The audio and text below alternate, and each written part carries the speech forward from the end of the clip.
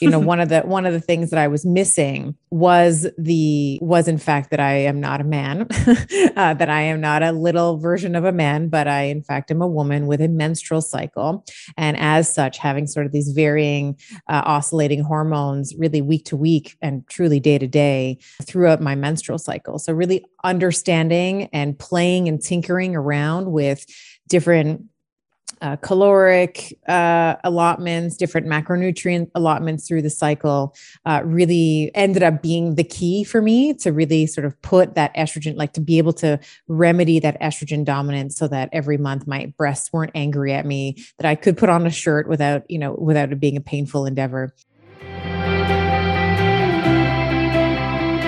I'm Emily Williams, the founder of I Heart My Life and your I Heart My Life show host. I always say I'm just a girl from Ohio with really big dreams. And now I work from home running a dream business that helps you achieve your goals and create more joy in your life.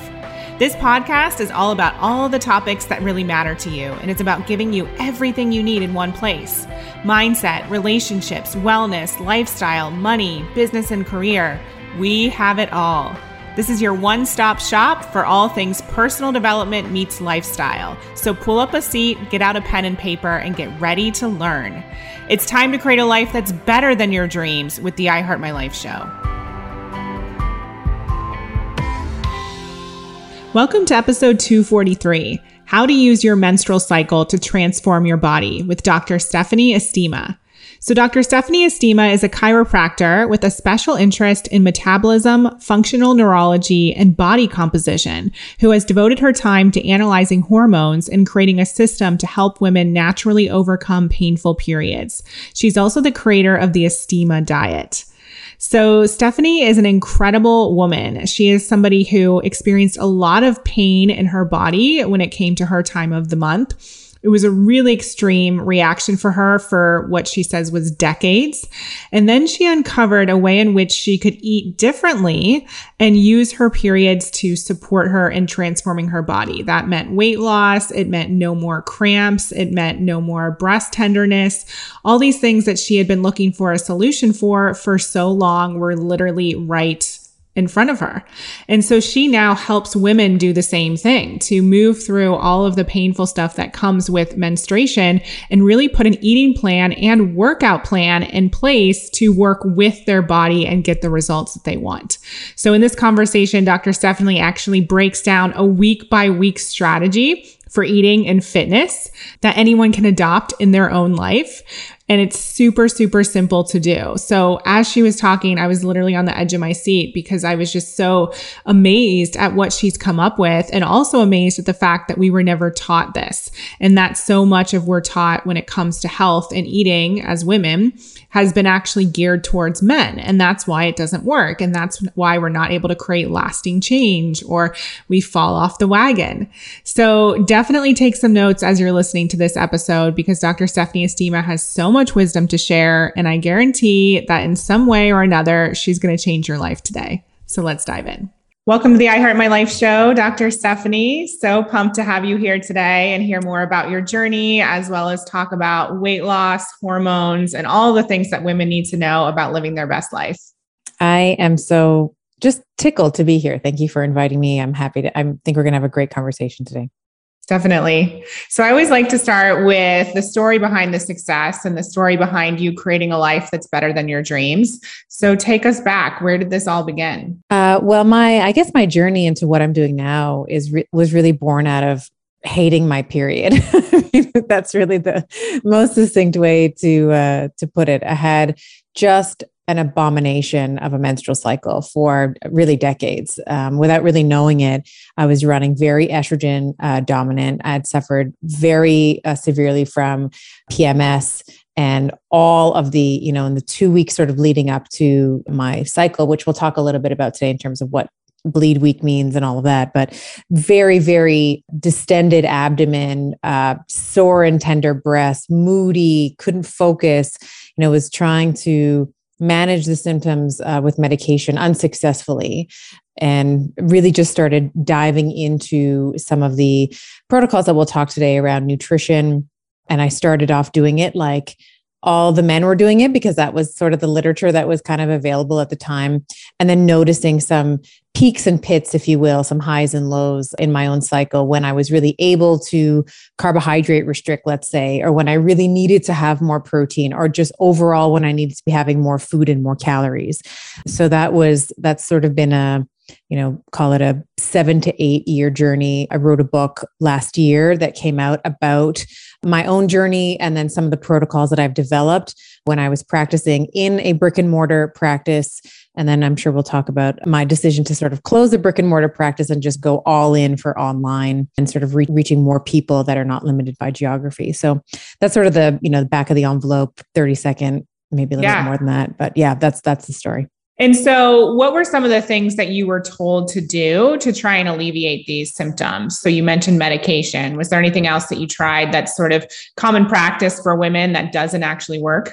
Well, medication was the first line of defense that I was offered from, my allopathic physician. And, no, we're not throwing shade. That's sort of what they're trained to do. Like you go in with a symptom and they have a medication that's going to quash that symptom, right? So I was offered medication. I'm very interested just professionally in the brain metabolism and how nutrition, let's say, or lifestyle factors will alter, our ability to have a good night's sleep, will alter our mood, our ability to focus.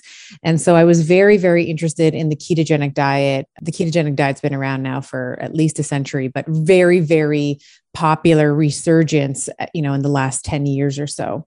So I was very, very interested in the ketogenic diet when I started reading about it in terms of its effect on the brain. And I was like, well, I'm going to do that then because I can't think straight for 2 weeks out of the month. I can't focus. I'm sleepy, I'm moody, I'm agitated, I'm emotional. And for a while it was working really well for me. And then it sort of wasn't. So, in the beginning I was like, oh yeah, like mental clarity's back. That brain fog is gone. I'm losing some of the weight, that premenstrual syndrome is improving. And then it slowly stopped being as effective as it once was. And of course, like any woman, I was like, well, I must not be doing it right. I must do keto more, because I got to do the keto harder. And, one of the things that I was missing was in fact that I am not a man, that I am not a little version of a man, but I, in fact, am a woman with a menstrual cycle. And as such, having sort of these varying, oscillating hormones really week to week and truly day to day throughout my menstrual cycle. So really understanding and playing and tinkering around with different caloric allotments, different macronutrient allotments through the cycle really ended up being the key for me to really sort of put that estrogen, like to be able to remedy that estrogen dominance so that every month my breasts weren't angry at me, that I could put on a shirt without it being a painful endeavor.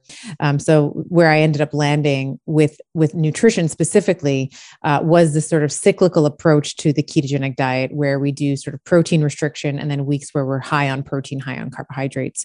I've always been in fitness, always sort of, competed in a figure competition before I had kids, was a fitness instructor. That's actually how I paid for my way through chiropractic college, which is my formal training. So always in and around the fitness world. And the thing that really, really helped me, again, I used to train exactly the same way every day, no matter where I was in my cycle. And some days I would be bagged and it would be like, nope, you're going to do it. You have this workout, you got to punch it out. And of course, not giving myself appropriate recovery. And what ended up, again, sort of being born out of this approach to, okay, I'm a woman, I have this cycle. Can I change the way that I train based on my cycle? And the answer ended up being yes, I should be. And I do. And I've done this with thousands of patients where we change the way that they're working out throughout their cycle to sort of honor the different levels of estrogens and testosterone that sort of come up and down through the cycle. Wow. Okay. So there's so much to unpack here. Thank you for this. I'm so excited. I'm on the edge of my seat to learn more. So I'm curious to know, so you mentioned a few elements about nutrition. Can you break it down even more for us? Like what were the things that you had to adjust in your own diet that made the biggest difference for you? Yeah, good question. So I mentioned that I started this ketogenic diet like several years ago and was kind of just doing keto all the time. Yeah. I have now since landed that women should not be in ketosis all the time. I think that there's sort of advantageous times for us to be in keto, but it's not something that we should be doing all the time. And again, from an evolutionary point of view, you might say, well, that makes sense, because if you're always restricting one whole food group, one whole macronutrient group, that being carbohydrates, which is what the ketogenic diet does, we're sort of restricting protein mildly, but then you're also severely restricting carbohydrates. This is not necessarily amazing for fertility. Your ovaries, especially if you are in your reproductive years, and we'll touch on menopause today as well. But for women who are in their reproductive years, your ovaries are literally constantly scanning the environment to look out as to whether or not this is a good month for you to produce an egg. Is this the conditions that are going to be favorable for a pregnancy? And if you are overly fasting, overly calorically restricting, not having enough carbohydrates, your ovaries know that. The way that they know that, just for your nerds that are listening, I'm sure there's a few of them out there that when we look at the concentration of mitochondria in the ovaries themselves, you have about 100,000 mitochondria per oocyte, like per ovarian cell. Now, if you compare that, let's say, to myocyte, like a cell in the heart, you'll get about 5,000 mitochondria per myocyte. In the liver, you'll get about 2,000 mitochondria per hepatocyte. So you can, just from kind of looking at those numbers, the overarching, like your ovaries are basically the eyes that are not in your head. They're like the eyes in your body that are sort of constantly scanning the environment to see whether or not this is an appropriate environment for our baby. So I started off doing keto like a guy, like always in ketosis all the time. Where I ended up landing on, and this is kind of my own experimentation, like my own N of one, if you will, but also on my female patient population in the clinic, was that in the first half of our cycle, which is called the follicular phase, generally our menstrual cycle is 28 days, give or take, like 26 to 32 days, let's call it. But the first half of the cycle is called the follicular phase because it's all about the development of a follicle. The second half of the menstrual cycle is called the luteal phase because it's under the influence of something called the corpus luteum. So first 2 weeks of the cycle, we have the follicle. And what happens, of course, is we are in the first week is your bleed week, right? That's when you have your period. You can, we all know when we have our period because there's physical signs of it. But this is actually a great week because of the hormonal composition that week to actually be in a ketogenic state. You'll notice right before you get your period, most women will say, I'm hungrier.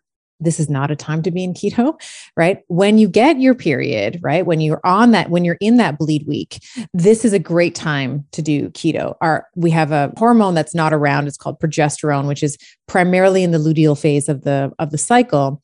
Progesterone is very much involved in appetite, and it's involved in many other things, which we'll get to, but you don't have that in the follicular phase at all. So a lot of women will report that in those first 2 weeks, but in particular, it's sort of the relief, with the shedding of the endometrial lining and in that bleed week, that their appetite is lower. Maybe it's still a little bit high, the day of, right? But once we start to remove inflammation and we start to regulate the cycle, a lot of women will say, yeah, bleed week is when my appetite is at its lowest. And so that's a really great week to do keto. Another great time to do keto is actually right after we ovulate. So ovulation is sort of it's actually the point of our cycle. Like I always joke and say, like the period is like the popular girl. She gets all the attention, right? Like we all know when we're on our period, we know what color, how long, all that. But ovulation is the main game. Like that's the main play of the cycle, is to release an egg. And that happens, about midway through the cycle. I don't like to say day 14 because, 14 is half of 28. So if you have an exact 28-day cycle, it's going to happen somewhere between day, call it 12 and 16. But somewhere halfway through the cycle, you will release an egg. It's viable for, anywhere from 4 to 24 hours. So not a long time. But then again, the hormonal composition, like right after ovulation, so kind of the beginning of week 3, very much looks like week 1, like bleed week, right? So day 1 of your cycle is the first day that you have blood, in your cup or whatever you're using. And then week 3 looks very much like that. We see estrogen is very low. right before ovulation, and it sort of extends for a couple of days after before it starts to rise again. We start to see progesterone's kind of not there yet. Progesterone starts to increase in week 3. She peaks at about day 21, day 22-ish. So kind of the beginning of week 4. So this is another great week to be doing keto. So when I sort of noticed those 2 similarities between week 1 and week 3, I started doing keto there. The other thing that I did, which I think was a game changer for me in terms of my ability to like repeat the cycle, like going back to keto again, is the use of something called resistant starches. I've talked about this a lot. I've written blogs about it. I've done podcasts on it. But resistant starches are basically starches that resist digestion, hence the name, a resistant starch. So it's not absorbed in the small intestine where most of our food is absorbed. It's actually absorbed in the large intestine. So in the large intestine, we are actually feeding the microbiome, like the bugs, if you will, that are involved in helping with cravings, helping to improve the intestinal permeability of the lumen of the intestine. And it helps with sleep. Like there's a whole bunch of things that happen. But a lot of women who try keto, if they're doing it for a month or 2 months or 3 months, one of the things that they will often report is around week 3 or 4, they just want carbs. Like, it doesn't matter how much fat they have. It doesn't matter how much protein they consume. They just want pizza, a bagel, chips, cookie, like give me the carbs. But one of the ways that you can actually circumvent that is by consuming these resistant starches, because the cravings that a woman is feeling when she's wanting carbohydrates is essentially a distress signal from the microbiome to the brain. Like there's no food here because all those colonocytes, all those cells in the large intestine, they feed off of fiber and they feed off of carbohydrates. So if we're not giving them carbohydrates, you're going to want carbohydrates. But an example of a resistant starch might be like raw potato flour. Green bananas are a really good source of resistant starches, not the yellow bananas, but the green ones that you buy from the grocery store, and they're kind of tough. Same thing with green plantains. Those are really great. Cooked and cooled rice, cooked and cooled potatoes. These are all really good examples of resistant starches. So if you're consuming those, particularly in week 3, when progesterone starts coming around, we get that appetite stimulation. You can really help quell a lot of the cravings that you can experience if you've been doing keto for a long time with the use of these. And of course, they're really good for the microbiome. As I mentioned, they're good for beauty sleep. They help with deep sleep. They help with your hair, skin, and nails, like all the beauty stuff that, we're all trying to always find like the hacks. I mean, one of the best ways you can increase your, the shininess of your hair, let's say, or the glowiness of your skin is by consuming some of these resistant starches as well. Amazing. So interesting. So, and then you mentioned right before your cycle, normally we have a bigger appetite. So would that be considered week 4? And would that be a different way of eating? Yeah, absolutely. Yes. Good question. So in week 4, actually in week 2 and week 4, again, I actually like to eat a similar way. Okay. So if we say week 1 and 3, we're doing keto, week 2 and 4, we're not doing keto. So I really like to increase protein and increase carbohydrates in both of these weeks, but we'll just double click on week 4 because you mentioned it, and I can circle back to week 2 in a moment. But in week 4, this is like peak week, right? It's like do or die week. It's like we either have an embryo, we have a pregnancy, or we don't. So your body is working incredibly hard to build up the endometrial lining, which is what you see in your underwear, right? Like that is the blood, like that is the period is essentially the shedding of that endometrial lining. But in week 4 and week 3, your body is throwing all sorts of nutrients in there. It's throwing in glucose, amino acids, free fatty acids. It's throwing in minerals. It's throwing in vitamins, because it's basically trying to build up this 5-star hotel to be able to receive, right, this fertilized egg. And when we are in week 4, we are going to be much hungrier naturally under the influence of progesterone, as I've already mentioned, but also because all of our nutrients are essentially going into this endometrial lining. So we're naturally going to be hungrier. And this was one of the biggest lessons that I learned, because I used to try to white knuckle my way through the whole month. It was like, it doesn't matter if I'm hungrier, I'm going to, eat the same way. And I would end up falling off, like famously and egregiously, and like cleaning out the pantry and like eating all the things in sight and like, literally saying to myself, like, what is wrong with you? Why can't you eat? Why are you good for 2 weeks and then like you fall off for 2 weeks? It's like 2 steps forward, 3 steps back. That's what it sort of eternally always felt like to me. What I do in week 4 is I change the nutrient composition of the diet. So there's more protein, there's more carbohydrates, less fat, but I also up my calories. So, let's say I'm having, maybe I naturally have, I don't know, 1,600 calories. That's about right. I usually eat like somewhere between 15 and 1,600 calories a day, let's say. I might bump that up in week 4 by 10 to 20% based on, how much sleep I've had, how much stress I have in my life, what my lifting schedule is like, et cetera.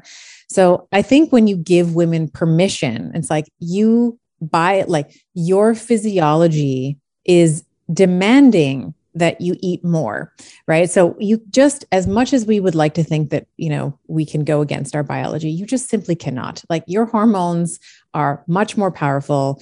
Your microbiome, the whispers that it gives your brain via the gut-brain axis, it's going to be very difficult for you to resist that over the long term. So increasing your caloric uptake, I think, is really important in week 4. And then we'll kind of come back to week 2 just to sort of tie all the weeks up in a bow, if you will. Week 2, rather, I like to eat that same way. So like pulling back on the fat, higher protein, higher carbohydrates. And the reason physiologically in week 2 is slightly different than in week 4. So in week 4, we've been talking about like basically your body trying to make this like nice, big, fluffy, cushy, nutritionally dense area for a fertilized egg. In week 2, what we have is peaking estrogen and peaking testosterone. And a lot of us, we don't realize that testosterone is actually the most abundant sex hormone in the female body. It's not estrogen. Like we all think, I'm a woman, I have more estrogen. And it's true, we have more estrogen than our male counterparts, but we have more testosterone in the female body than we have estrogen. And testosterone peaks in week 2.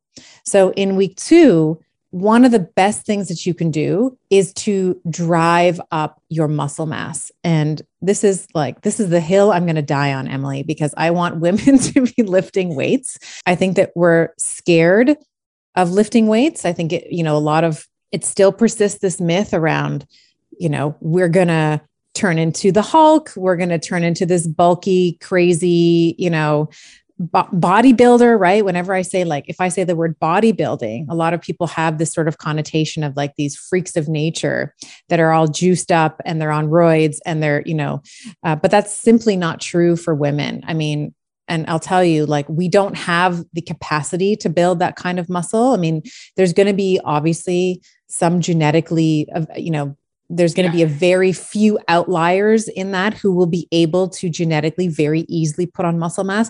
But for 98% of the population, the female population, like when I say female, I mean like anatomically, chromosomally, you're a female. Mm-hmm.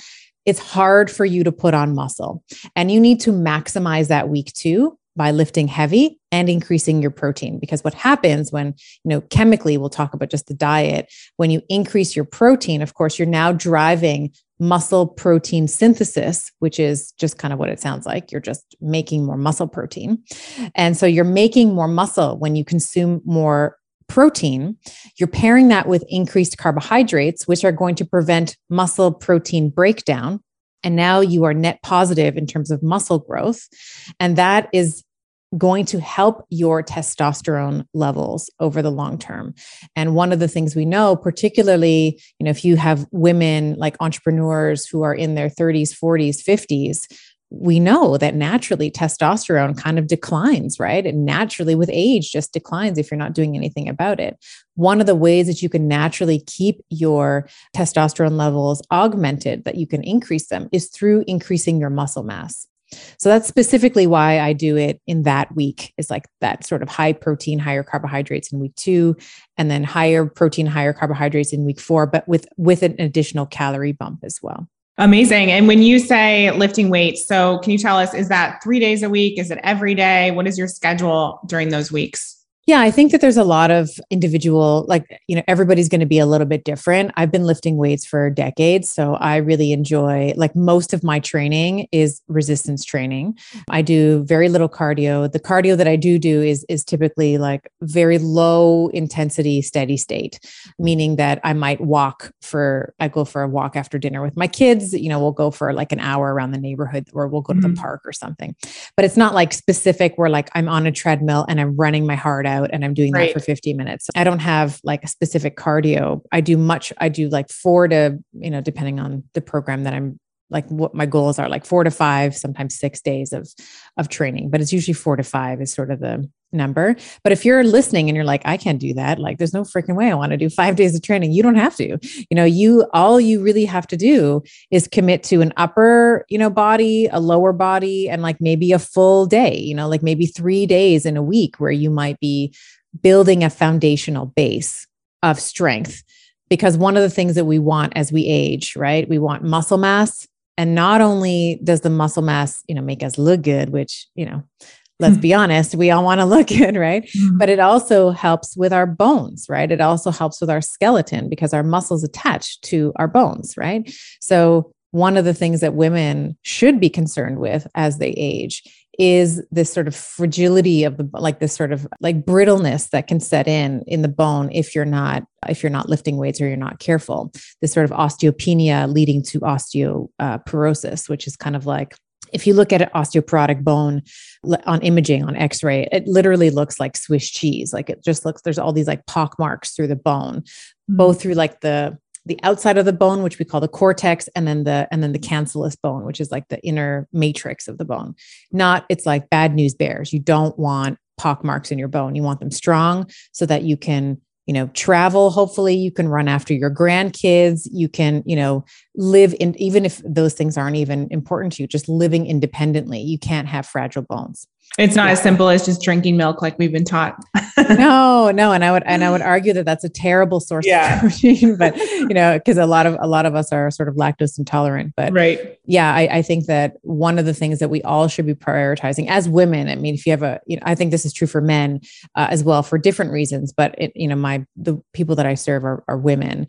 We want to be thinking about preserving and adding to our muscle mass as we age. It's a way to improve your health, right? It's one of those drugs, let's say, that have no downside, right? Maybe some sore legs, but it has absolutely no side effects. And you can continue to increase the dose without injuring yourself, without it becoming toxic.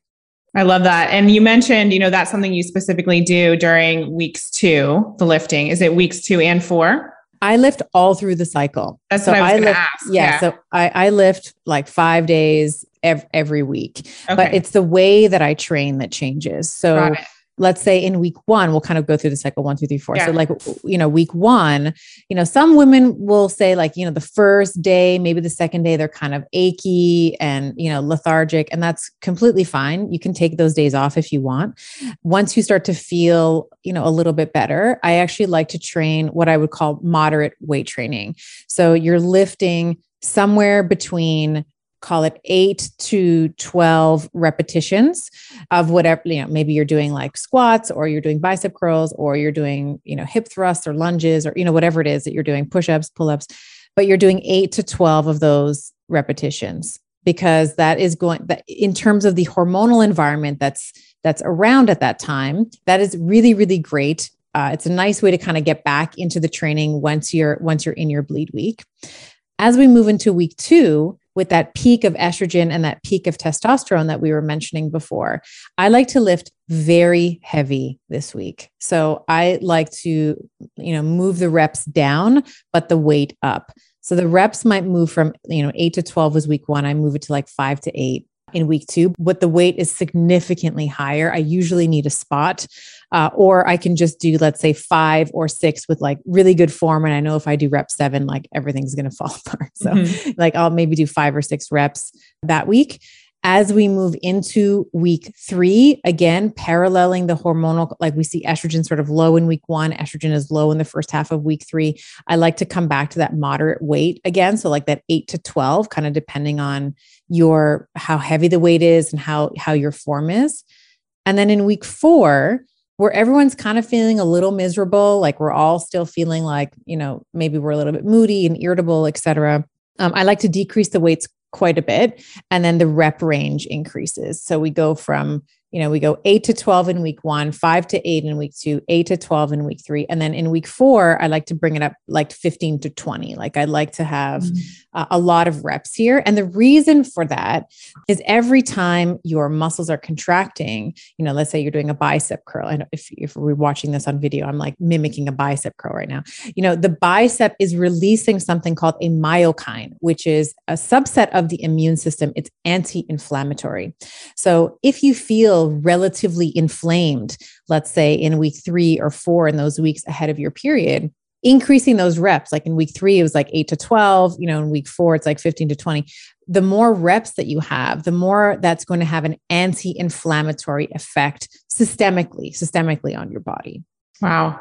Okay. So I know that this is a lot of information for people. I'm loving every minute of it. And I'm so grateful that you did this work to figure this out for us, because I imagine it was a lot of trial and error, and you're obviously so knowledgeable and you love all of this content.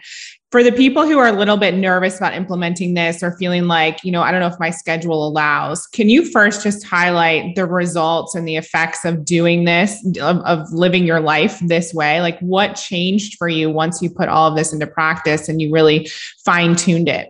Yeah, well, right now I'm 44, the double fours, and I feel like I menstruate like a goddess. Like I used to feel like being a woman was a punishment. Like every month I was being punished, like I was having so much pain and moodiness, and like, just my body ached, my knees, my back, like the day or two that almost the entire week that I had my period, like that 4 or 5 days, like knees were achy, back was achy. Like I felt like an old lady, like that week. So now, how many years did you suffer with that? Oh, decades. Like, wow. Truthfully, I would say late teens to, all the way through chiropractic school. I graduated chiropractic school. I was 20. Oh gosh, how old was I? 23. I think I was 23. And then like through to like, I had my first child when I was 32, and it really wasn't after I had my second child. And it was like, everyone tells you like, once you have babies, like your period's so much better. Like I was like, where is that? Like it's still not that way for me. Like it was still terrible. So I would say like decades, like from, kind of mid to late teens, all the way through to like, just before I was 40, when I started kind of playing with it. Got it. Yeah. Okay. Yeah. And I interrupted you. And now?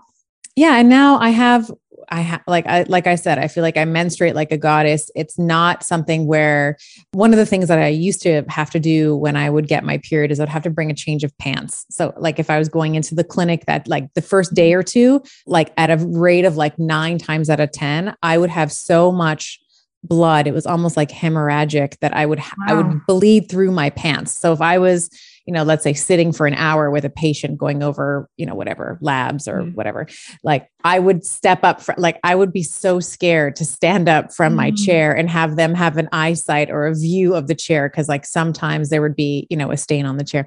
So none of that anymore. It's like a regular flow. So yeah, it's heavier, the first half of the period versus the end. That's normal, but I don't have to bring extra pairs of clothes, like pairs of pants with me anymore. I don't have that sort of paralyzing emotional, sadness and weepiness that I used to have. And I certainly, there are things that, still annoy me. Like, there's things that still get on my nerves as I am human. And they may be highlighted in that 4th week, but it's not something that takes me down for the count the way that it used to.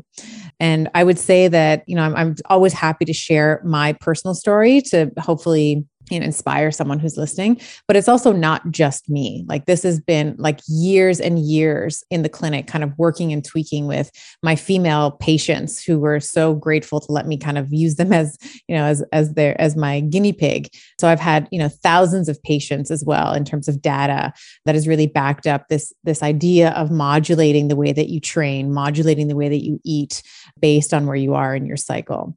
So I would say, like personally, all of the I don't have any sort of PMS. I don't have any of that tenderness and bloating and distension and sore breasts and the things that I used to experience, but I do. And I'm much more attuned with when I need to give myself a break, when I need more carbohydrates, when I need to bump up my protein. And the other thing I'll say, which I think is incredibly freeing, particularly for a woman, is and coming from the keto space as well. Like sometimes in keto, like we really do demonize carbohydrates. Like it's like they're the devil and they're going to cause diabetes and cardiovascular disease and cerebrovascular disease and all of these things. And while certainly in excess that's true, and if you're eating more of a standard American diet, that may be true, but I've also healed my relationship with food. So I no longer fear having carbohydrates, which is what when I was starting keto, I was like, oh my God, all carbohydrates, the worst. I'm not going near them. Of course, now knowing that that's nonsensical, for the long term anyway, like anybody can do keto for a couple of months, like we can all do it, but whether we're going to do it for years is quite a different story. And have you found that with yourself or with your patients that this way of, moving through the month and eating and exercising has also helped people to lower inflammation and with weight loss? Yeah. Oh yeah. I mean, the weight loss piece, that's sort of what I'm known for, is like helping women reconstitute their body composition. And of course, part of that is when we say weight loss, of course, what we mean is fat loss, right? Because we don't want to lose bone weight or brain weight or organ weight, right? We want to lose our adiposity. So this is an excellent way, sort of starting off in like a therapeutic intervention of ketosis, like just to kind of reduce the insulin, reduce the blood glucose, get your body used to dipping into your, fat cells as a source of energy. But then after that, starting to modulate the way that you eat based on your cycle. That's sort of the long-term play. So like the short-term weight loss play is sort of in that first phase where we're doing that therapeutic intervention of ketosis. And then to keep the weight off, that's another thing, right? It's like everybody can lose 10 pounds if we want, but how many of us can keep it off, right? You have to create new behaviors that support your biology, that support your physiology. That's what I would say in terms of like hormonal balancing, weight loss, in terms of cognition. And then I would also just say the psychology around your relationship with food, I think is an important one that's we don't talk about it enough. And quite frankly, I'm not asked about it enough. Like everybody wants to know about, like, does it lose weight? Yes, it does. We do lose weight on this protocol, which is super important.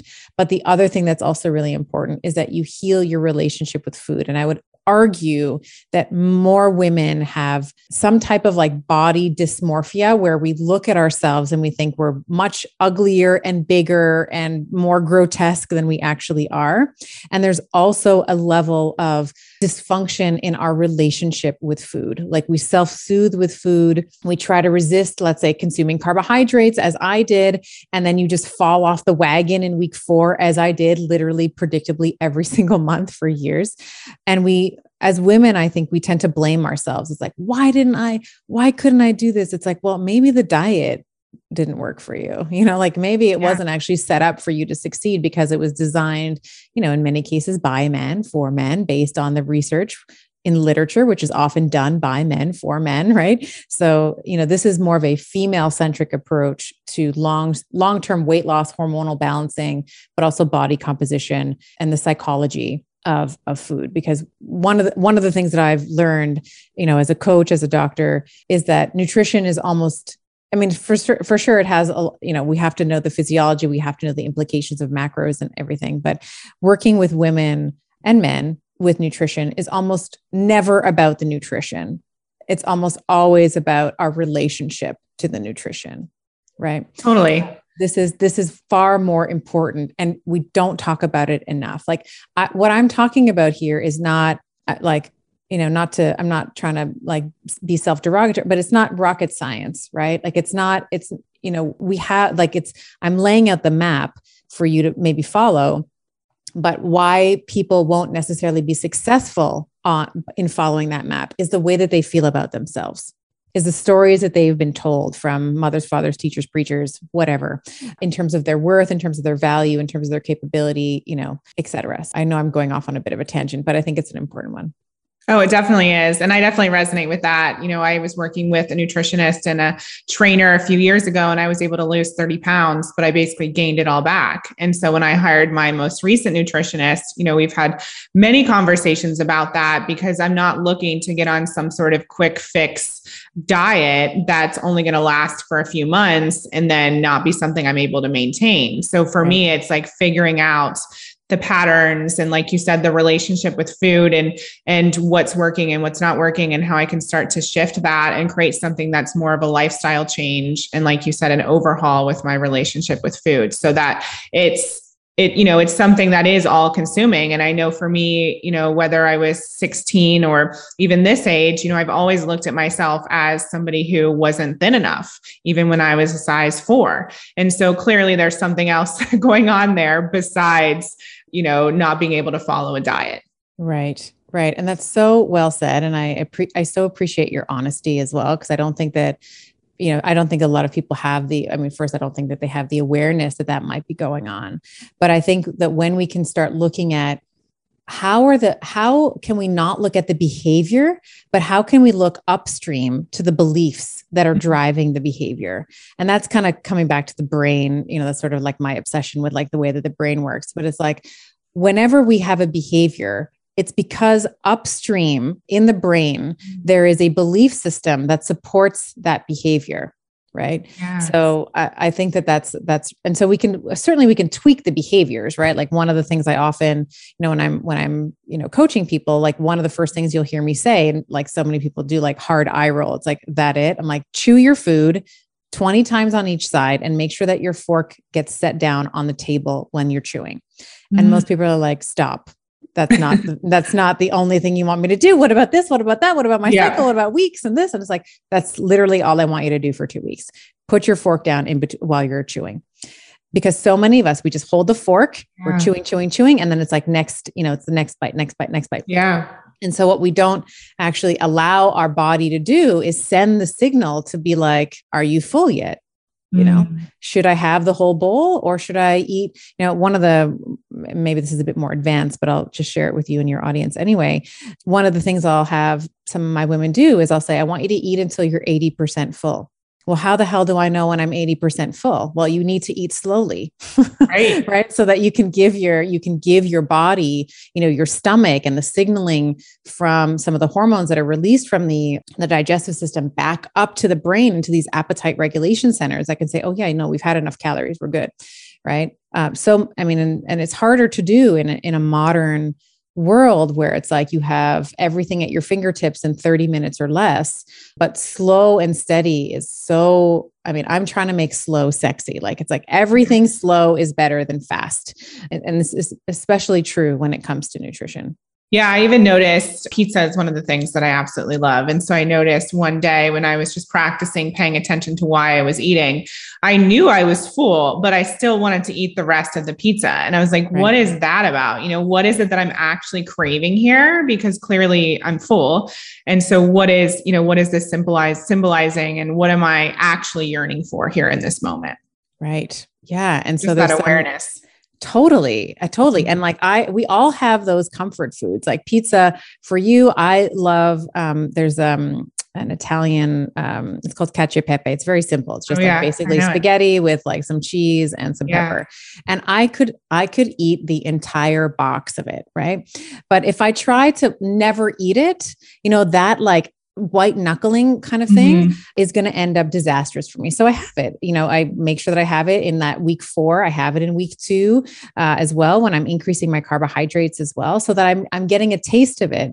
And then with time, maybe we can talk a little bit about this, but when we try to resist, like, let's say you had the pizza and you're like, no, I'm not going to have absolutely none. And then you have one and you're like, frick, like, I just wanted to have the one, like, I'm such a loser. Like, I can't believe I had this slice or whatever.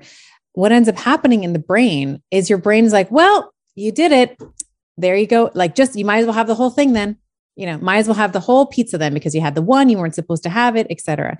It actually ends up activating pleasure centers in the brain. And then so you actively seek out more pleasure.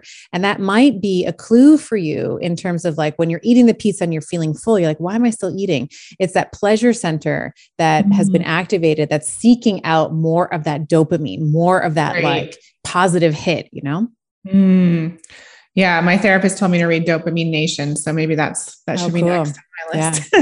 Love it. I love that so much. Okay. So one of the questions that we always ask our guests here on the I Heart My Life show is, what is one way you'd recommend women create a life that's better than their dreams? Ooh, what a sexy, juicy question. Well, I'm going to come back to the cycles for a minute because I think that the answer is there. I mentioned to you briefly, like in that week 4 of my cycle, that I get, agitated. Like sometimes, I think we all get a little bit more annoyed at our spouses or partners or children or coworkers or whatever. And I think that the clue is there in terms of making your life better than your dreams. Because your cycle, I think that at that point in your cycle, there's clues that your body and your soul, if you will, this is me getting a bit woo-woo, but that's like that irritation is a clue. It's like, this isn't serving you. This relationship, you're getting annoyed with your spouse. There's some residue, some conversation you haven't had there. You're not having sex enough, or like, there's something there that you need to settle up. Or if you're getting annoyed with your coworker or your boss or whatever, there's like, maybe this isn't the job for you. So I really like to pay attention to what I'm getting annoyed at in that, or agitated with in that 4th week. And then when I'm bleeding, when I'm on my bleed week, when I'm on my period, it's like, okay, how am I going to change it? How am I going to change this cycle? How am I going to make the next 20, for me, it's 29 days. How am I going to make the next 29 days, the best ever? And part of that might be having more sex with my partner, if that's who's bothering me, or it might be having the conversation that I've been avoiding with him, or maybe it's setting boundaries with my mother, or, whatever it is. So I think that is like, if you look to your cycle as information, that will help. It provides, like, your body's always providing clues, right? She just doesn't talk in the language we would like. Like, she's not going to send you a text and be like, hey, you need more broccoli, girl. Like, you need to figure that out yourself. It's going to show up as like agitation with your partner, or burnout, or dissatisfaction at work or whatever. So I think that that's the clue to start creating the life of your dreams. And then the other piece that I would say, and this is something that I've done that I found incredibly helpful, is I have a journal. It's actually just behind me. It's like a little special Wonder Woman journal that I have, because sometimes I talk to Wonder Woman when I'm asking for guidance. And I write out all the things that I want. Like, this is an exercise in desires, which I don't think women do enough. And we are such powerful manifestors. Like, think about just your anatomy. You can create human life, whether or not you want to or not. Different conversation, but you have the capacity to create people. So can you not use that womb power to create the things that you want in your own life? And so often when I ask women, like, what brings you joy? Like, what do you want? It's like the question, like, hey, what do you guys want to do tonight? Oh, whatever you guys want to do, I'm fine. It's like, no, I want a lobster dinner and I want to go to Cirque du Soleil. And then after that, I want to have like mind-blowing sex. That's what I want to do tonight. Like, I want women to be able to say, this is what I want. And you only are able to get there by writing out, maybe not, that's not the only way, but identifying, we'll say it that way. Identifying your desires. For me, that's writing. I like to write. I find it very therapeutic. So for me, I have pages and pages and pages and pages of what I want, and allowing yourself to want. I think, when you're a mom, when you're, in a partnership, like we're just natural caregivers. We're often thinking of other people and we forget about ourselves. We don't make the list. We don't make this is the important thing to do today list. And I think when we start to clue into the things that really light us up, that's when you can start creating the life that's way better than your dreams. Thank you for sharing all of that. I so resonate. We talk a lot within our community about paying attention to your emotions. And I love that you've highlighted, on week 4, that's a great opportunity to do that. And then week 1, looking into how you can transform that. So beautiful. So where can people find you? Because I know they're going to want to dive into your membership, get the book, all the things. Where can we find you? Oh, thank you so much. So you can start with the book. It's called The Betty Body, bright pink. If you're looking at this on video, it's right there. It's like bright pink. I'm in a purple dress, two favorite colors, very, very girly. It's called The Betty Body. And it's basically, we go through all that we've talked about today in a lot of detail. So, all the weeks in terms of how you should be eating, how you should be training, rest and recovery. We talk about sex and we talk about orgasms. We talk about brain health, sleep. So that might be a really great place to start. The other place you can find me, I too have a podcast. It's called Better with Dr. Stephanie. So we have a weekly podcast that goes out. And then the other place you can find me is on Instagram. I'm fairly active and it's at Dr. first name, last name. So at Dr. Stephanie Estima on the gram. Amazing. I know you do have your Hello Betty membership. I want to definitely plug that too. Oh, yes. And Hello Betty as well. Thank you. So we have a membership for our Hello Betty members. So it's actually free to join the community. So you can come and we do, once a month, we do an AMA, like an Ask Me Anything. And we've had guests on like yourself in there as well. So it's just a great place for like-minded women to come together in circle. Well, thank you so much for being here. I feel like my eyes have been opened to a new way of moving through the month and eating and lifting. And more than anything, I'm just reminded that for so many years, we try and dismiss our cycle, pretend like it's not happening. We wish it would turn off, but there's so much wisdom there. And like you said, it really is that way to create a life that's better than your dreams. So thank you for highlighting that and for all this incredible information. Thank you so much for having me. I had a great time. I hope you enjoyed this episode of the I Heart My Life show. Now do us a favor and tell people about this episode. It's truly our duty to make sure that the I Heart My Life movement is spread far and wide. The truth is, life can be challenging, but it is possible for all women to love themselves and their lives. And while you're at it, send a link to this episode to 3 of your friends today, or maybe even post it on social media. Use the hashtag I Heart My Life show. That's hashtag I Heart My Life show. And if you'd like to help me personally, then please rate and review this podcast on Apple Podcasts. Give us some stars, cheer us on, and leave a review, because believe it or not, that stuff actually really does help. And I read all of them. Please remember, everything you desire is meant for you and possible. Keep showing up, taking action, and believing in your dreams.